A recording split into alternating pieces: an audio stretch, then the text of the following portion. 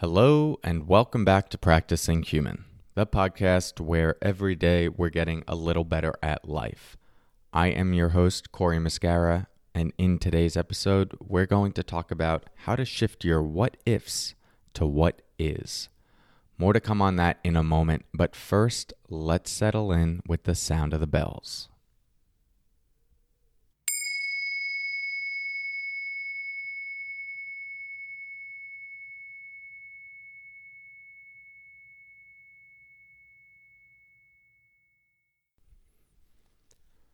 So, we're all familiar with what it's like to be caught up in the what if mind. You know that mind. What if this happens? What if that happens? What if they don't like me? What if this doesn't go well? What if I try and fail? What if, what if, what if? Sometimes the what if mind can be useful and beneficial. It's how we prepare for things, it's how we take precautions.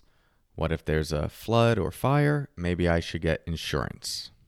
What if this job ends up being really special? Maybe I should prep a lot for the interview.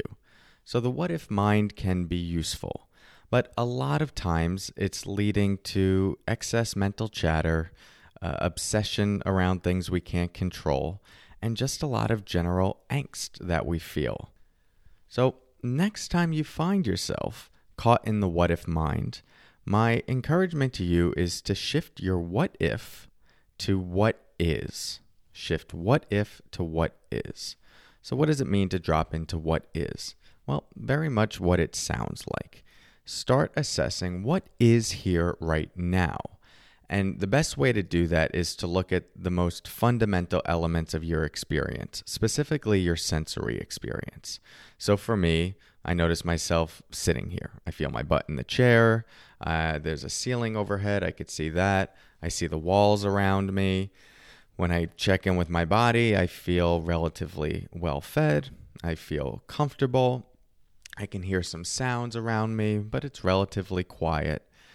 And you see what happens. I start dropping into what is here. And quickly, what this does is it will take me out of whatever story might be going on in my mind, whatever the what if story is, and drop me into what actually is here. And oftentimes, I would say more often than not, the reality of this moment is less of a catastrophe than the mind is making it out to be.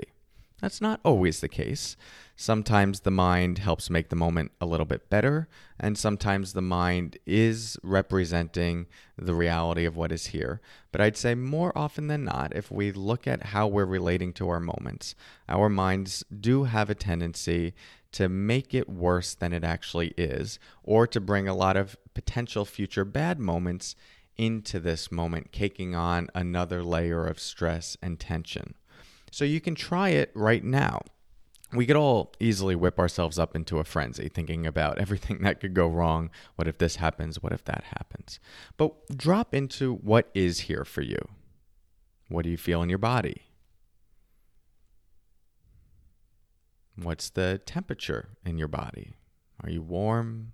Cold? What do you see around you?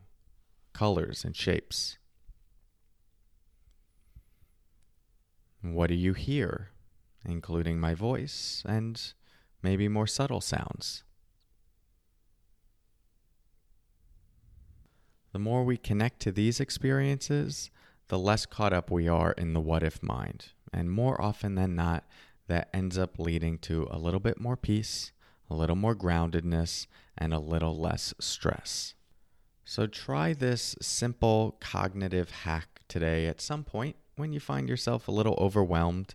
And if you have a friend or family member that you know has a tendency to get caught up in the what if mind, I think we all know someone or several people in our life that are like that, share this episode with them, because this is one of those simple techniques that can scale very quickly. People don't need a deep meditation practice to implement it, and it can go a pretty long way for helping someone manage stressful or difficult experiences. As always, thank you for your practice. I will talk to you tomorrow, and until then, take care.